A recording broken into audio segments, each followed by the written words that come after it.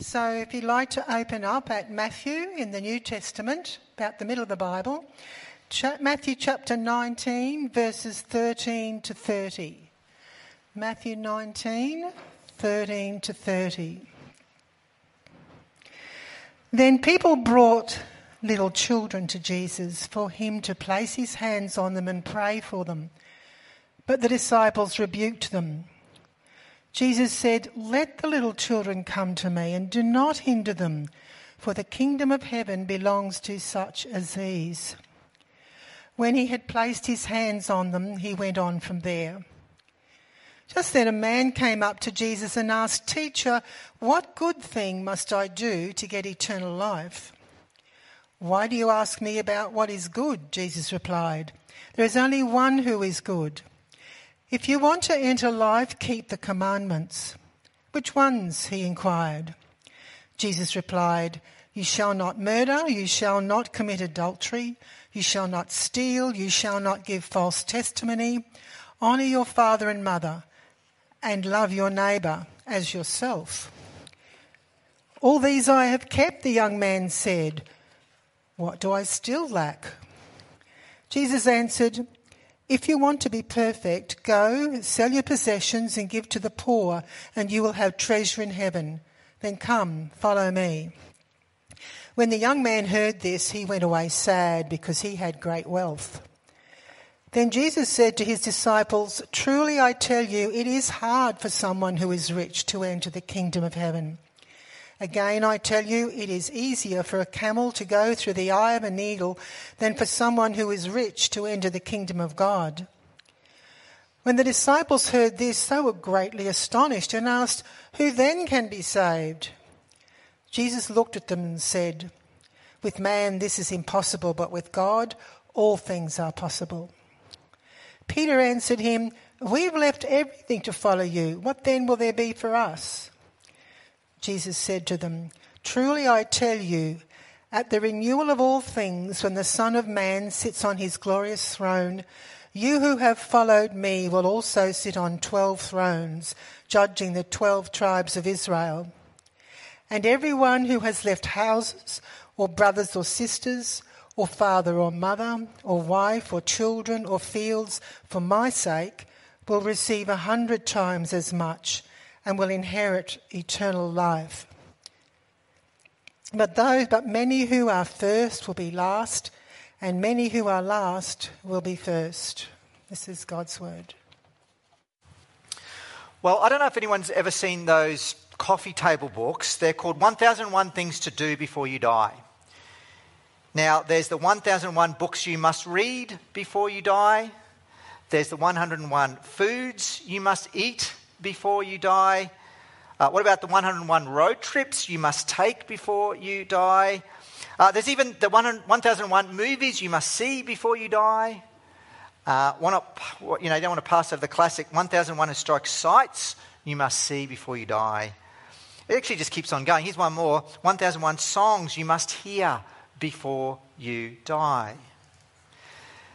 Now, if we're going to treat those books seriously, it's going to mean a very busy schedule, isn't it? And look, maybe you're into that. But I think there's a sort of fake bravado and bluff that's going on with those books. Even a grasping desperation. Even an attempt at distraction. Because it's the last two words that actually really count. You die. You die. And so I want us to think about something we hardly think about as we try to distract ourselves with books and food and holidays and movies and music. What happens when we die? Life after death. Eternity. Eternal life. We hardly imagine or think about this, but I'll put it like this, and we've used this before at Christ Central, but what I've got here is a rope. It's a very long rope, I've got to say. Imagine your life is represented by the very most tip of this rope. You know, some of you are going to get to 50 years. There's a few of you that might even get to 100 years. But then afterwards comes eternity. I've got to say, this rope's very long. It actually goes outside the hall. If you go around, you're actually going to see it's actually going to go to the other side of the school. In fact, actually, it goes to the other side of Eaton's Hill. In fact, this life that starts, this is your life here, but what keeps on going, this rope actually goes to Toowoomba. It's a very long rope. In fact, it actually goes to the edge of Queensland, way out west. In fact, it actually goes to the very coastline of WA, and it keeps on going. And your life is represented by that. Okay? And the funny thing is, they actually try to squeeze in all these things, while there's actually eternity that's facing us. Now, this keeps coming up in this passage. Now, check out verse 16 with me, if you don't mind. Verse 16, where it says, "Just then a man came up to Jesus and asked, 'Teacher, what good thing must I do to get eternal life?'" Or go to verse 29. Now, this is where Jesus gives a promise. And he says there, "And everyone who has left houses or brothers or sisters or father or mother or wife or children or fields for my sake will receive 100 times as much and will inherit eternal life." See, rather than 1001 things to do before you die, there's only one thing that matters before you die. Only one thing. And let me put it like this. Imagine today you do die. And you come face to face with God, and God asks you, "Why should I let you into my heaven? Why should I give you eternal life?" Well, what would you say? What would be your response? Well, let's look at what Jesus is telling us. So first of all, verses 13 to 16, which is the time when Jesus speaks about some little children. What we have here is that people are bringing their little kids to Jesus so that he can place his hands on them, pray for them. See, in this moment, Jesus is very popular. People know that there's something special about this guy. There's a touch of heaven about this guy. To be near Jesus is to experience goodness and blessing. But what we learn is the disciples, these close sort of hand-picked followers of Jesus, don't like the crowds and the little kids, wanting some time with Jesus. These disciples have taken upon themselves to be the protectors of Jesus' schedule, who's deserving to spend some time with him, and certainly not some messy, snotty-nosed, distracting, needy kids. But notice verse 14. Jesus won't have a bar of what these disciples are on about. In other words, he's about to say, "Who made you bouncers? Who made you the boss of who gets to be with me?" So let's have a look at Jesus' words there. Verse 14, where he says, "Let the little children come to me and do not hinder them, for the kingdom of heaven belongs to such as these." When he placed his hands on them, he went on from there. And what we need to realise is that, in fact, Jesus is actually returning to an earlier lesson he had taught his disciples just in the previous chapter. We have this moment, and it's on the screen. It says, "Jesus called a little child to him and placed the child among them, and he said, 'Truly I tell you, unless you change and become like a little children, you will never enter the kingdom of heaven.'" So here's the thing. With this, Jesus is actually giving us the right answer to that question. If God asks you, "Why should I let you into my heaven?" according to Jesus, we can only have eternal life, be part of the kingdom of heaven, if we're prepared to receive it like a little child. That's the point. The disciples of Jesus are trying to hand out tickets. Who's worthy? The kids don't rate, but Jesus says it's the kids who give us the picture of those who belong to the kingdom of heaven. To get this, we just need to be thinking about what children are like. Little child to their parents, so trusting and reliant and dependent, so needy. You don't take your toddler out of the high chair one night and say, "Okay, kid, it's your turn to feed us." No. With little kids, we just give to them and provide for them and clean up after them and love them. For a whole bunch of you parents, I guess these last couple of weeks you've been, welcome back to, filling up lunch boxes and tying shoelaces and combing out hair. Now, I remember the time when Kirsty was away and I had to get the kids to school, and I got Amelia to her prep class, and then I realised I'd never brushed out her long, knotted hair, and it was like, finger comb job, and, that was it, wild forest child look for the day. But that's little kids, utterly dependent. I mean, kids give some love, but they're utterly dependent on receiving your love. So Jesus is saying here, kids belong to the kingdom of heaven. I mean, it's good to actually have this passage on today of all days. Christ Central Kids is kicking off today. We've got a great team of leaders doing that. Let's be a church that embraces loud, messy, needy kids who run around and make a mess. Jesus loves children. But what we're also seeing, we need to be like those children. To have eternal life, we need to come to God with no claims on ourselves. God, if God asks us, why should I let you into my heaven? You might answer, well, I don't know, because I've been a sort of decent sort of person and not gotten into too much trouble, and I don't know, I've raised a nice family. I work hard, I look out for others. But Jesus is making it clear, no. It's not about what you've done or what you haven't done. That's adult thinking. We need to be like a child, dependent and needy. You and I, we cannot earn our way into heaven.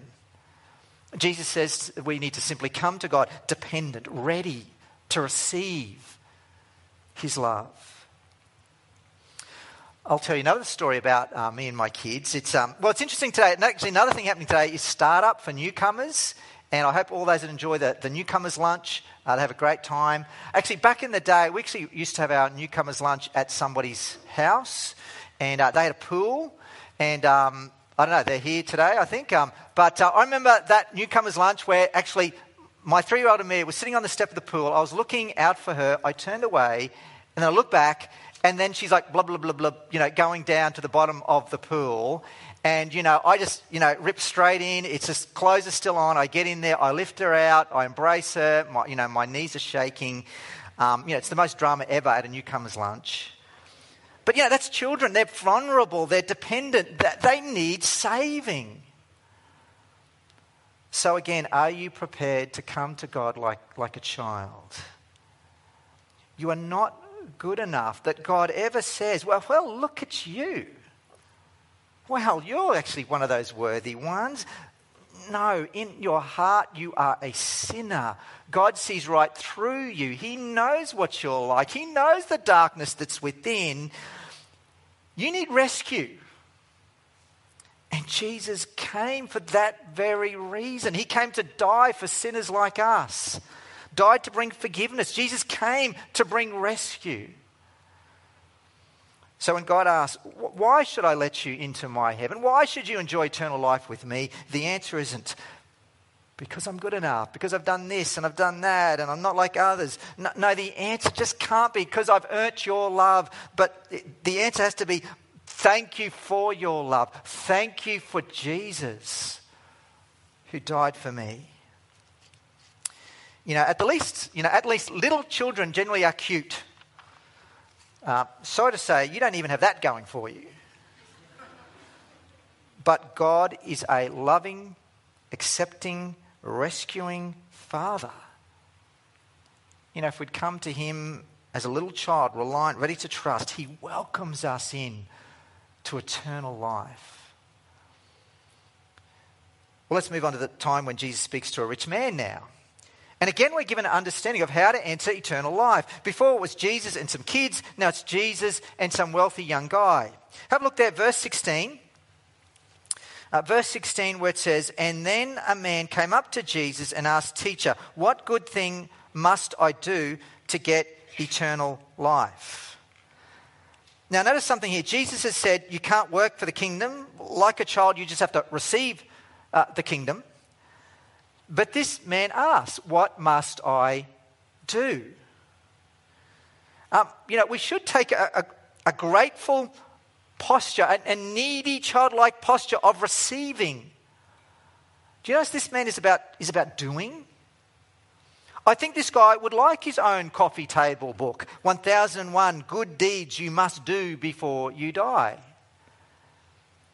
What we see next is Jesus gives him an answer to his question of what he must do to inherit eternal life. Jesus says, have a look, verse 17, where Jesus says, "Why do you ask me about what is good?" Jesus replied, "There's only one who is good. If you want to enter eternal life, keep the commandments." "Which ones?" he inquired. Jesus replied, "You shall not murder, you shall not commit adultery, you shall not steal, you shall not give false testimony, honour your father and mother, and love your neighbour as yourself."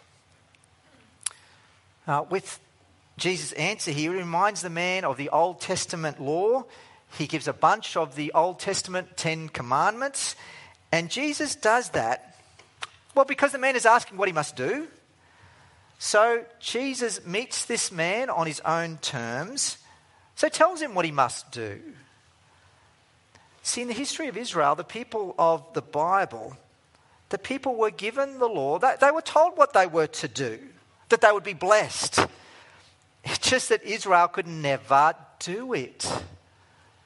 They failed again and again. Their hearts were hard and wicked.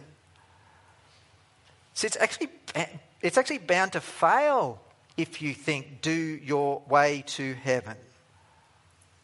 But for now, Jesus is playing along with him. Jesus says, do the law. Let's see what happens next. This man says, all these things I've kept, what do I still lack? I think this guy gets that there's something still missing.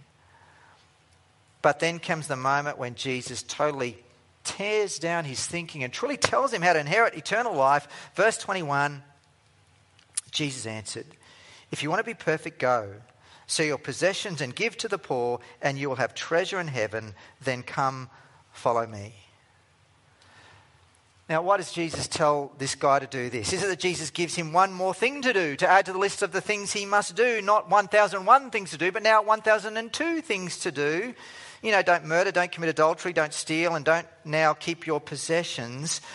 No, the point is really the last part of that sentence. Come to me in a childlike, dependent way and follow me. Jesus is really just bringing into sharp focus that it's about following him. God asks you that question, why should I let you into my heaven? Why should I let you enjoy eternal life with me? The only answer is because I'm a child. I have nothing to impress you with, but I have Jesus. I trust in him. I follow him. It's interesting that back in the day, standard Israelite thinking was to think that, wealth and righteousness very much came together. To be a good religious person was meant that you'd be materially less blessed by God, with money and comfort and, harvests and storehouses full. That was their view. In fact, it's not that much different today, really, is it? People think if God's on my side, he'll bless me. If I'm struggling, well, God's obviously not on my side. So what we're seeing here is that Jesus blows that understanding apart. Jesus saying that link does not hold. Jesus tells this rich man, get rid of everything you have at the center of your life. Get rid of it. And why did this man have to give up the possessions? It's because Jesus knew this man's heart. Jesus knew what this man really cared for. God is not to be in second place. Following Jesus is not an accessory to doing the things that you really want to do in life. No, God does not want any rivals, and money and comfort and all the things that money can bring is a big rival, isn't it? We know it to be true. But we're to follow Jesus as a disciple, and that means everything else must go if it stands in the way. Now, the rich man's response to Jesus, how does the rich man respond? We're told he goes away sad because he's unwilling to give up his wealth. And the disciples' response to hearing Jesus' words, well, they're utterly astonished. Let's read again, verse 23. Jesus' words there, verse 23. Then he said to his disciples, "Truly I tell you, it is hard for someone who is rich to enter the kingdom of heaven. Again, I tell you, it is easier for a camel to go through the eye of a needle than for someone who is rich to enter the kingdom of God. Gotta love that illustration from Jesus. I don't know who's good here at threading a needle. I can do it if I wear my glasses and I stick my tongue out. Try a big hairy camel. It ain't going to happen as much as you shove and push that thing. And this illustration that Jesus is giving, the disciples are so astonished with what Jesus says. They're floored. They ask verse 26, who then can be saved? If the rich, those who are supposed to be the pinnacle of goodness and righteousness and blessedness, can't be saved, well, who can be? And Jesus says, with man this is impossible, but with God all things are possible. In other words, God's changing things around. God's changing the order of things. You have to reverse your expectations of the kingdom of heaven. I think verse 30, Jesus gives a great summary. Look at verse 30 where he says, but many who are first will be last, and the last first. The kingdom is for those who are like a little child, those who don't have anything to offer, just needy and reliant, dependent. And the kingdom is for those who are willing to give up everything, become poor, in order to follow Jesus. Many who are first will be last, and the last first. So this morning is not about 1001 things to do before you die, but the one thing that counts for when you do die. And look, your death might come sooner than you think. It really does for most people. So are you ready to meet God? Will you inherit eternal life? The only way to enter into life with God is on his terms. And those terms might surprise you. Don't come ready to tell him what you've done. Don't try to impress him. That's not what he wants. Parents, your love for your kids is not dispensed on the basis of their productivity. If they're hitting the KPIs, your love is not a wage. It's a gift. And God wants us to come to him knowing that he's like that. Jesus has done it all for you. He died on the cross to take your punishment for your sin. And so there's nothing you can give. Just receive by faith. And you must be prepared to follow Jesus. Everything else comes second place, even your money, your comfort, your wealth, all those things we tend to want to trust in. But to finish, have a look at verse 29, just a little bit more. What we're told here, there is a cost in following Jesus, but there is gain. There's great gain. Have a look at verse 29, where Jesus says there, and everyone who has left houses or brothers or sisters or fathers or mother or wife or children or fields for my sake will receive 100 times as much and will inherit eternal life. You've got to count the cost. But there is gain. Gain in this life. I take it gain from belonging to a spiritual family.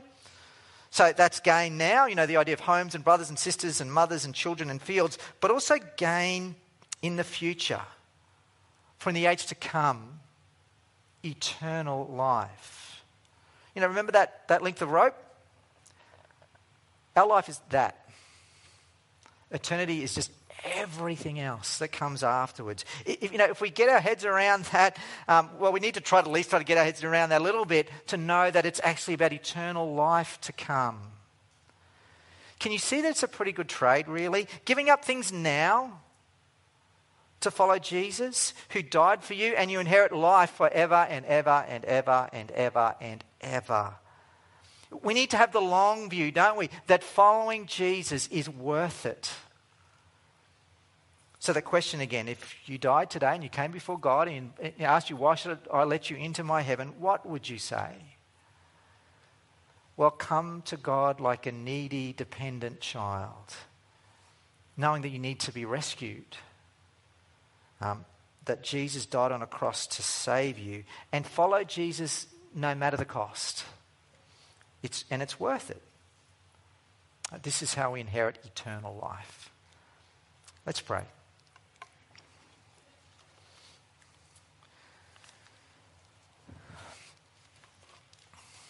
Dear Heavenly Father, we thank you. We thank you that we're your kids by your grace, that you've adopted us in, you've made us your own. And may each and every person here know this, that we are to come to you needy and dependent, that we have nothing to offer, we have nothing to make us worthy. May we see ourselves as sinners in need of rescue, and help us to see that Jesus indeed is our rescuer, that he died in our place. Father, and help us to know that it is absolutely worth it to give everything away in order to follow Jesus, that we would realize that he should be in first place. Thank you for the promise of eternal life, to belonging to the kingdom of heaven. Father, you know how we can so easily just look at the now. We naturally go there, but expand our vision. Help us to know this wonderful promise that for all those who just come to you as needy, dependent childs, expressing thanks for Jesus, that you have an eternal life for us. We pray this all in Jesus' name. Amen.